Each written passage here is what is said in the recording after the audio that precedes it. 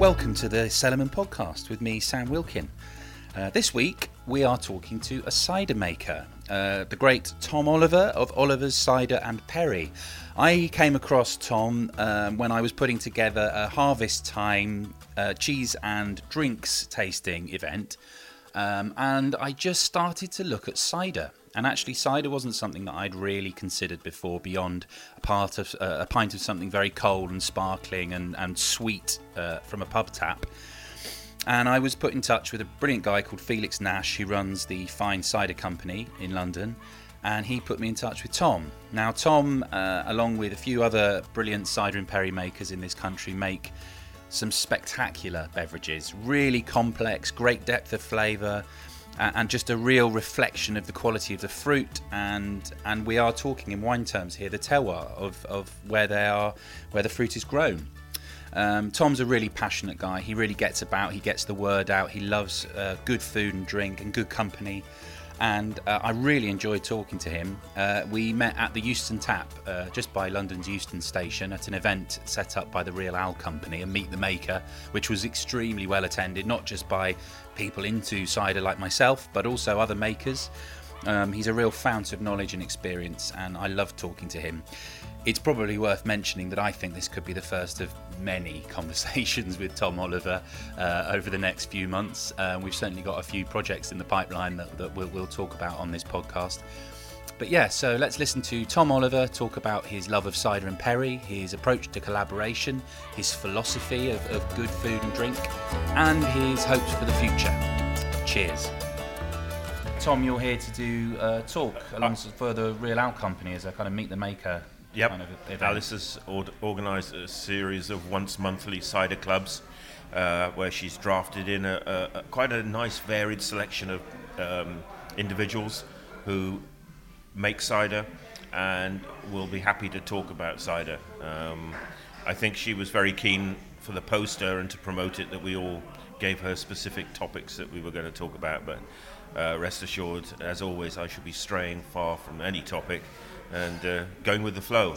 I suppose I know you roundabout through other cider people and by reputation, and I've certainly used quite a few of your ciders in some of my Cellarman tastings, and I've become quite enamoured, frankly, with the way cider in particular pairs with cheese.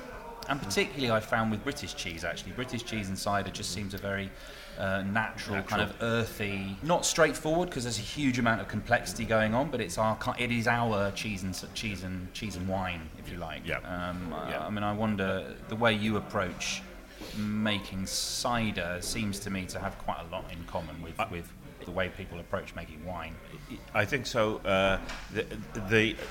Though I'd be the first to admit that my technical know-how is really quite limited, but we are dealing with fruit and we are fermenting it, so we have a lot of similarities in the process, and I think that process allows us to very much show off the terroir of what we're doing and how we're doing it. And I think that's one of the reasons that English cheese, British cheese, English cider, British cider has a lot going for it, because I really do think a lot of makers really allow the locality of their fruit and the individuality of their process to shine through, and that starts giving you a glimpse on terroir, but also a glimpse onto the individual qualities of the apples and the maker.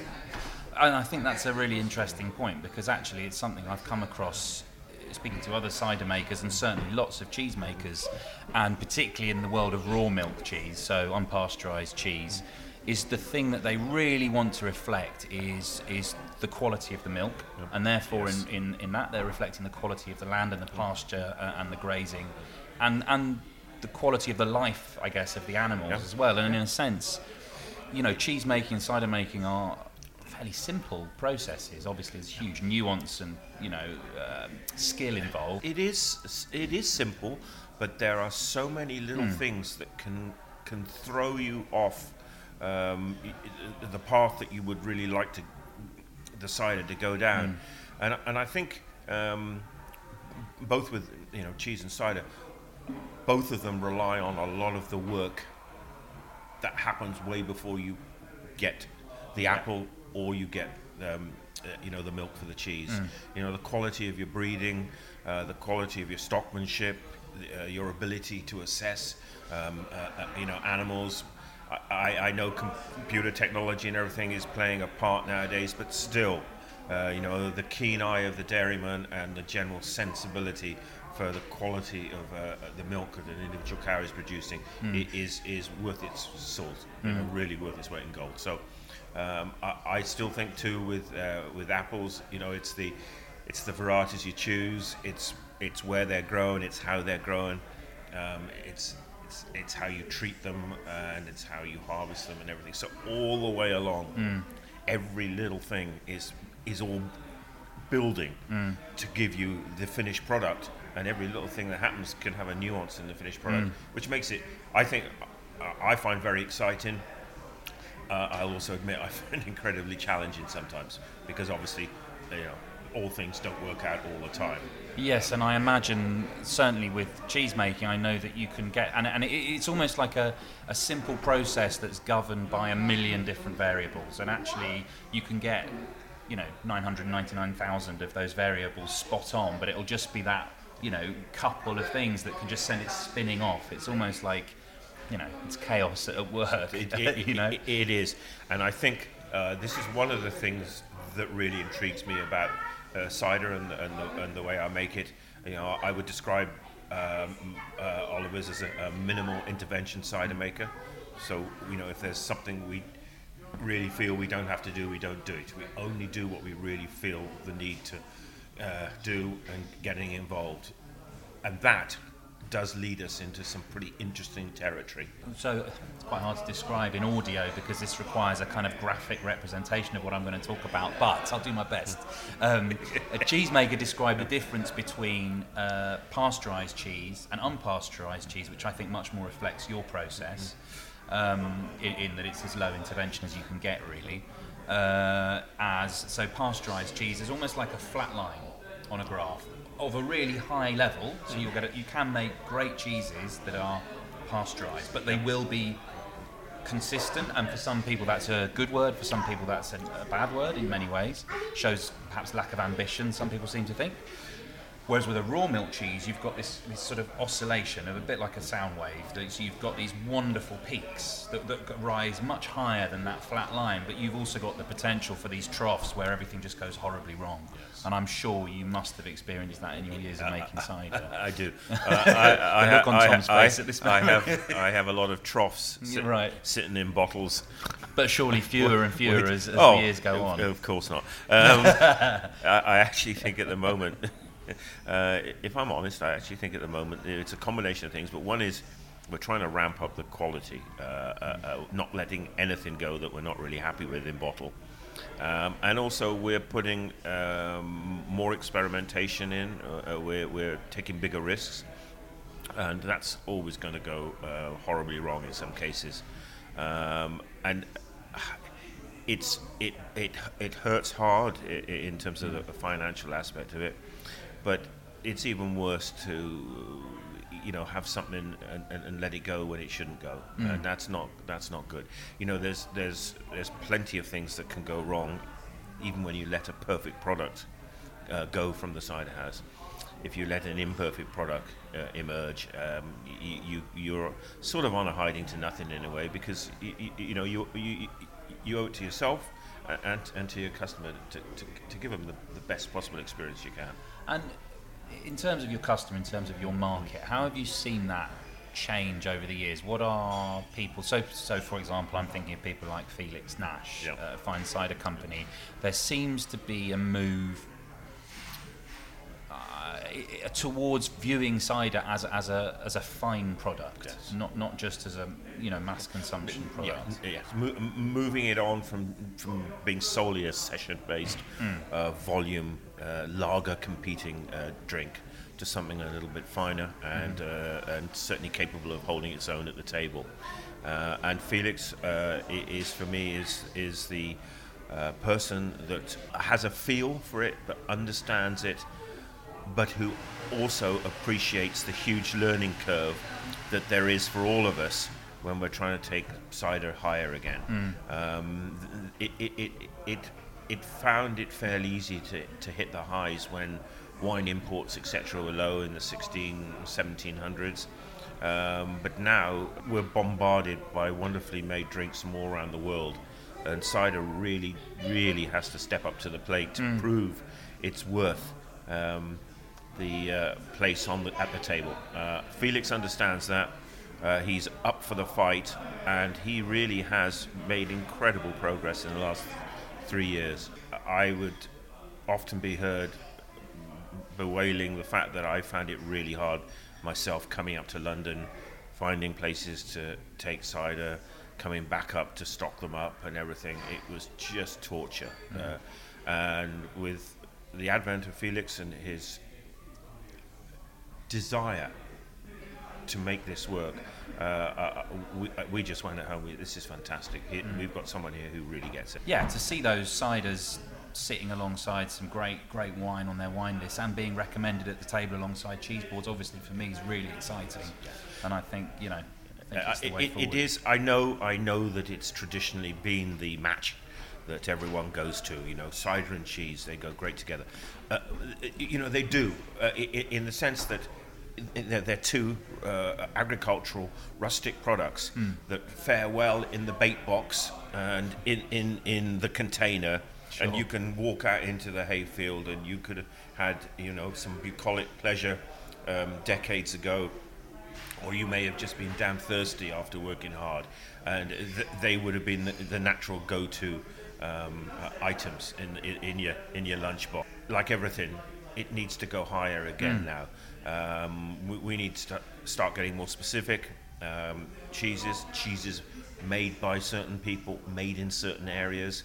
Ciders made in a certain way, of a certain ilk. What goes better with what? And I'd be the first to admit that we have quite a journey to go on still, getting more specific. But I think quite often the more specific you get, the more fun it gets. Agreed. And I think what's been fascinating for me is as a real novice coming into this just last year really, and being introduced to people like Felix and Gabe Cook and yourself, is the range, is the real range of flavour on offer. And I'm not talking about, flavour added. Yeah. I'm talking about the different varieties of apple and pear that offer such variety. It's really a real eye-opener. There is huge variety. And in a way that's one of the charms, but also one of the concerns in a way for cider. It can be all things to all men and more, but it actually needs to be a little more specific, as I say. And I think the parameters that should helpfully get things focused in a little bit more will help us make a better fist of promoting cider and cheese together, rather than just saying, well, go out, cheddar with this. Well, no, because quite often, to be honest, cheddar in any number of ciders doesn't work. And I would hate someone to be really disappointed, when you go out and you've had a cider and you've had some cheddar and you go, huh? Well, and as a cheese man, the hairs on the back of my neck go up when people say cheddar, because of course, and we're not talking great, movement in geography. You've got, say, Quicks down in Devon. Their cheddar is very sweet, real acidity, real kind of pasture, because the cows are out most of the year, and not a lot further north in Somerset. You've got Montgomery's cheddar, which is very savoury, deep, kind of basey cheese, and actually they're on feed for a lot of the year, and that massively influences the flavour. So they're both cheddar, but so different. Yeah. So different. I enjoy Keen's. Yes. Cheddar, Well, I think Keen's is kind of the sweet spot actually between the two. It sort of is, and I'm always amazed. I really enjoy eating all three. But the differences and the nuances, to be honest, actually, they're not really nuances. They're like big, wonderful differences. Oh, they're different cheeses, and it's lovely. It's lovely. So, Yeah, so there you go. No, within, I don't know, 50 miles of each other altogether, maybe less. Yeah. I mean, it's, three wonderful cheddars, all very different, Yeah. and probably all crying out for a different cider to go with each. Absolutely. Yeah, no, I agree. I bought some cheeses. Oh. We can have a little taste. I've been trying to actually not look at them. reference to them. Yeah, no, it sounds like I've just whisked them out from under a cape or something, but... But if I get too fixated on them, all I'm going to do is start salivating, and I just Well, want to get into yeah, it. one in particular is starting to ooze rather beautifully Excellent. across the board. We've got a couple here that I'm actually very familiar with. There's a one that's new to me, which is called Synodon. It's goat's milk cheese from Oxfordshire. A relatively new make, actually. They've only been making this for a couple of years, and it's not massively on the market yet, but it's certainly at Neal's Yard. They've obviously forged ahead with it, but it's a really, really delicious goat's milk cheese. It's matured nicely, actually. Last time I saw this, it was almost kind of moussey, like really quite crumbly and really fresh. You've got a bit more kind of goat coming through now, which I quite like. Yeah. And then we've got Roll Right, Yes. who we've talked about in the past. Yes. And in fact, you've tried some of David's cheese there. Yes. And then we've got Berwick Edge from up in Northumberland, which is, I guess you could describe it as a little bit like a Gouda style cheese, but it's got a lot more kind of savoury, meaty in particular notes to it, and I think a really interesting one to try with your ciders. Yeah, lovely. But let's jump in on the goat's milk and just see what you think. I mean, I'm actually wondering, I've got a glass of your, the lemonade Perry. Yeah. I mean, the texture's amazing. Quite a big flavour on it. Yeah. I love anything that involves what I consider to be masticating, which is that, working of the tongue and making it just gets chewy. You're smacking your tongue about your mouth, and you're pulling every last little bit of the sort of rind, but also the taste, and you're pulling every time you move your tongue around. It releases all that flavour again, and it keeps reminding you, and I love that. I had a match with a Gorsil Abbey cheese with a cider, and it was extraordinary because I did all this masticating and cleared what I thought I cleared my palate. That's it, just sat talking for a few more minutes, right? And then I went and had a drink of this cider, and it wasn't one of mine. It was from a producer in the Pacific Northwest of America, and I went and had this cider, and the whole experience in my mouth exploded again. And the reminder was this cider that was nothing like the cheese, in a sense. And I just went, this was a remarkable combination. Sounds like quite a defining moment. It was really nice. Yeah, I mean, yeah. It was just explosive, and I thought, you know what? That's a combination. Yeah. That's a combination and a half. I've had a similar thing many years ago when I had some American visitors, and I wanted to show off how good Perry could be, and I had a really nice 8.2% off dry strong Perry, and we had it with the really lovely, delicate single Gloucester from Tom Crump, and it was just, the Americans just went. They just went. This is. They were sort of, they were sort of having a taste orgasm, really. Right. But on like the most gentle level, you know. So it was so nice because these were not great, big, massive tastes overtaking you. This was like just lovely, playful flavors working in the mouth, and I have to be honest. I mean, I enjoyed it, but they absolutely loved it. It's one of the great joys for me, actually, in what I do, is that moment where, let's say you've got 5 matches over the evening, 4 of them will work really well. There's often maybe 1 or 2 that are just do that, and they're just perfect, and in a way they kind of elevate both parties, and that's what I'm always striving. Well, let's have a little bit of the Roll Right, and maybe while you're masticating that, because this is definitely one of those. I'd love to hear a little bit. You've been in the States recently, So and yes, you do quite a lot in the States. I'm very lucky. My other job has allowed me to travel to America lots over the years. This two-way relationship with cider in America has been for me really the the thing that's kept me most engaged over the last 5 or 6 years.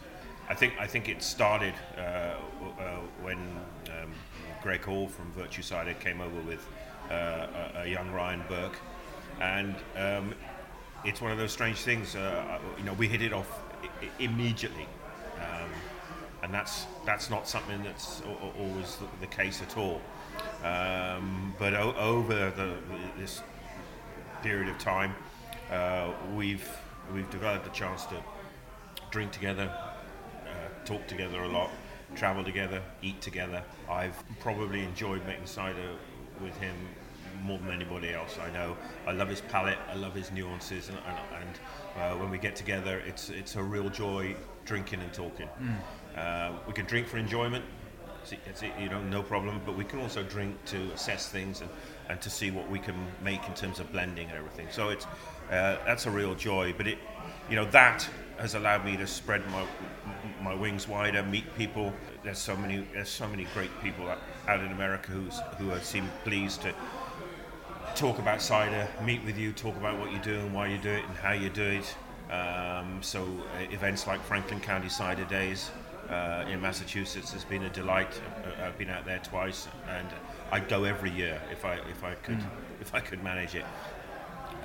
There's a real sort of feverish almost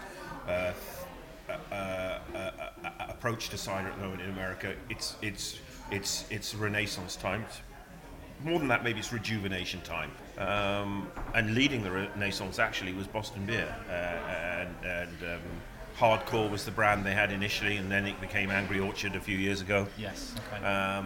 And they've led the way with cider, both in a high volume, very accessible cider, but also recently in the fact they've allowed Ryan to set up at the Angry Orchard Innovation Cider House in Walden, New York, where he's making one of the finest selections of ciders I've ever come across. So that's great to see. But all the while, too, over there, they're sort of split into three areas. On the East Coast is this sort of more orchard-led cider maker, where they're growing the fruit and making really wonderful, high-quality wine-like ciders, where the apples really have a place and a purpose. And that contrasts, in a very general sense, with the West Coast, Seattle, Portland, and California to a degree, where they're making cider from cull apples, and they're putting anything and everything into the ciders, epitomized maybe by the wonderful Reverend Nat and the fantastic blends that he's achieving with like 13 different ingredients, none of which I would ever think of putting in a cider. But, he manages to make them work and find a place in the blend for it. They're very clever. And, he's wholeheartedly going after the beer market in terms of his presentation and his constant... the beer market is interesting in that respect. And actually, I was wondering something that occurred to me. That you're seeing more and more brewery collaborations. That seems to be... it seems to be happening all the time. Some brewers never seem to be at their home brewery. They're constantly on the move, making this, that, and the other. And some of the collaborations are, really exciting and delicious. Do you think that's something that we will see more of in this market? So, in the cider sense, collaborations are a little more difficult, stroke awkward, because they require a longer-term commitment. And they also require a bit more maybe of a unified vision. So you can't just go and do a collab. I think you need to think really hard about what you're trying to achieve with this and what part each of you can play in the collaboration. Whether it's fruit, yeast, process, packaging, flavor, whatever you might. You have to. So you could very easily do something, but the thing for me is always, is it going to be memorable? Is it going to taste great? Every single decision. I was doing a talk in Sweden a couple of weeks ago, and I worry about giving talks because I'm not a technical guy. I'm not a scientist. I'm a bit of a heart and soul chap, and I do things the way I do because that's the way I've done it. And and we seem to be able to achieve some good results. But whether I can actually hoist that onto other cider makers and say off you go, it's that easy. So you do need to really have a focus and a purpose. I love the challenge of collaborating. I find collaborating, as I say, with Ryan very easy. But with other cider makers, interesting. They're all quite individual.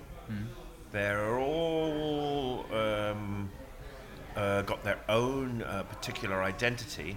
And there's quite a lot of them where I'm not sure, A, that I could add anything to it, or B, that they would want me to. So the cider, it needs kindred spirit, and it needs someone you know really well. So I've probably, luckily, not been approached maybe by many cider makers.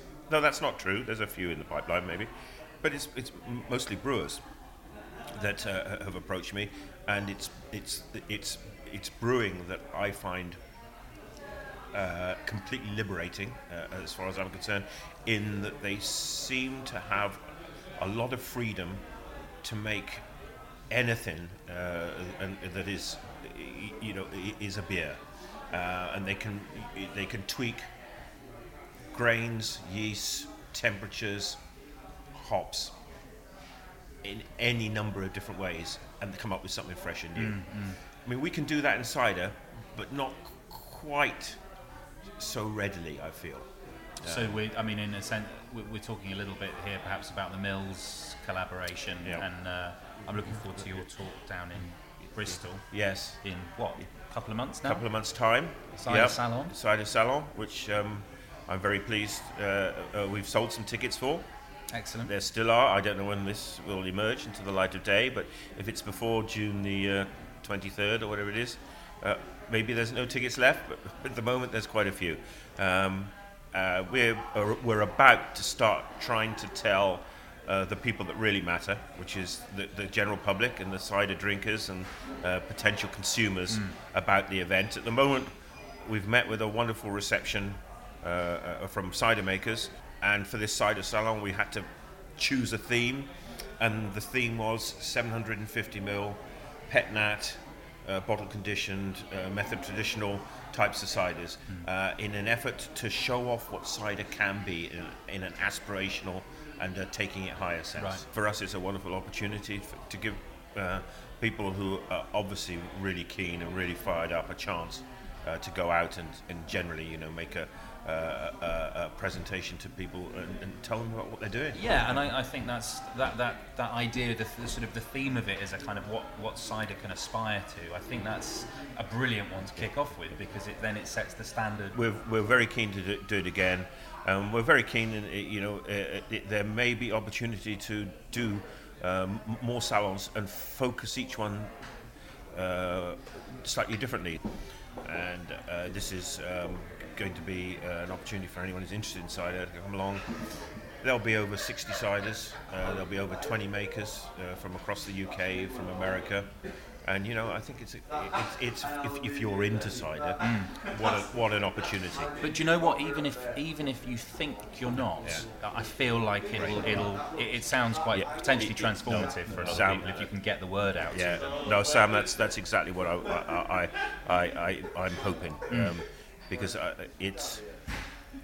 it's going to open people's eyes up. They'll never have that opportunity to go anywhere and taste that number of ciders. No.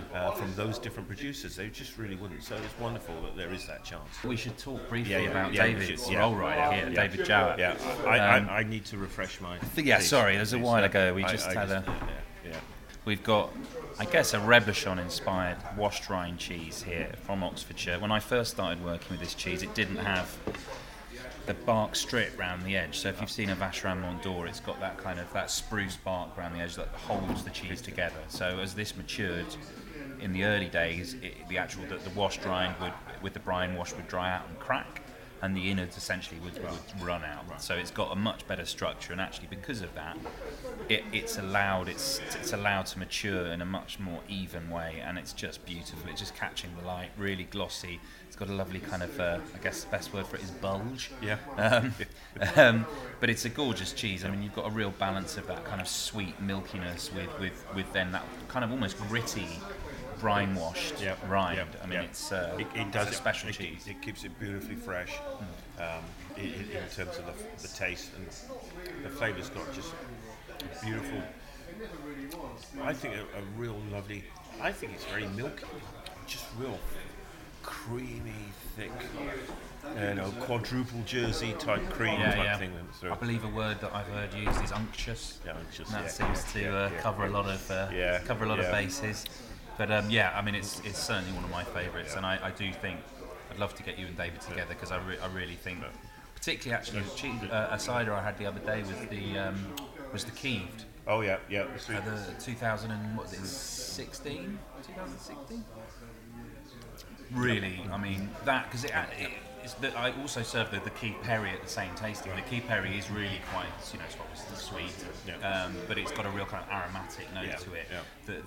The Kieved cider is sweet again. Yeah. But it's got a lot more kind of acidity and a bit of kind of tannic quality to it that deals with that. Yeah, that deals with the oiliness of that, and I feel like putting those two together would be just great. Okay. Great.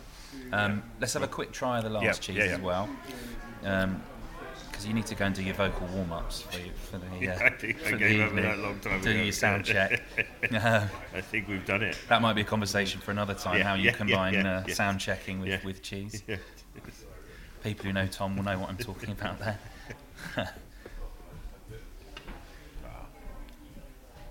So, quite a waxy texture, but really kind of quite powerfully meaty, great acidity coming through. Yeah. Good mature, cow's milk cheese, really. The finish, the acidity and the piercing sort of meatiness. Again, at the end, it sort of comes up again. You think it's dying away, and I love the texture of this, because I think it allows I'm sort of ending up. I think it's the Gold Rush. I think it's because it's got that little bit of. Yeah, I think it needs a little bit of sweetness from the cider, just to weld it all. Yeah, well, that lovely classic balance of salt and sweet, I think. Doesn't need too much, it just needs a little note. Just an off dry, I think it's and the acidity.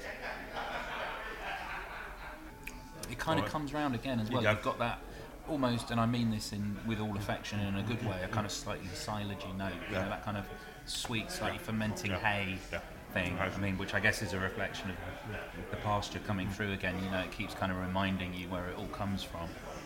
I think that's, for me, out of all these, that's what this cheese does. I really think it's got a real strong sense of terroir. Yeah. I think what you've just described is exactly what I'm experiencing. And in a way, why I'm really increasingly passionate about the combination of British cheese, British cider, because it is a celebration of terroir, of our landscape, of our climate, and how that can influence flavour, and then the enjoyment of that flavour in a myriad of different ways. It's I think it's exciting. I had a lovely comment of our Instagram today from Autumn to Eve Cidery in New York State. They make absolutely wonderful orchard-based ciders and perries, and they're really tasty, beautifully made. And she's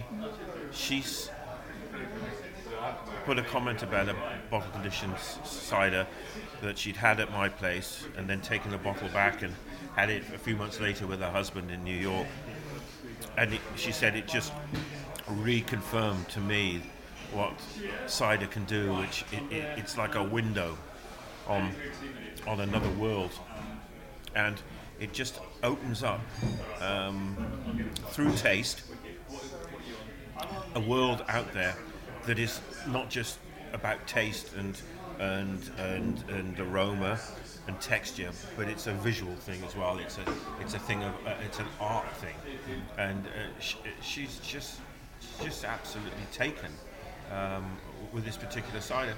But what it did to her was phenomenal, and it just shows that well made and well matched ciders and cheeses, they are a window to another world, and I think quite often that's what's so exciting, because you may not know what that world is until you've tasted that cheese, and it may change. I frequently find it does. So it's very interesting.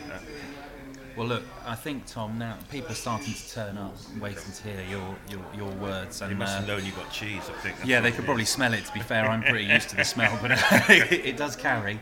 But look, I just want to say thank you very much, and I feel like we might be sitting down again at some point, because there's an awful lot more to talk about and things to enjoy, and yeah, so thank you. I'd love to. And what I do, I'd actually really like it if we could get you to bring a selection of cheeses, come down to the cider house, and then we can pick out bottles and go with them. Well, that would be perfect. I think I'd love to do that. Let's do that. Good. Cheers, Tom. Thanks, good man. Sam. Thank you. Thank you for listening to the Cellarman podcast, and thanks of course to Tom Oliver for taking time to sit and have a chat with me. He's a very personable gentleman, is Tom, and he always makes time to praise and talk about good cider.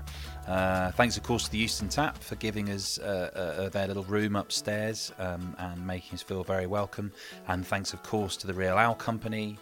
It was Claire there on the night, but Alice as well. Thanks to the Real Ale Company for putting on a great event, and Cider Club's really worth checking out. Once a month, free event, meet the maker, try some of their products. It's the best way to get into good cider.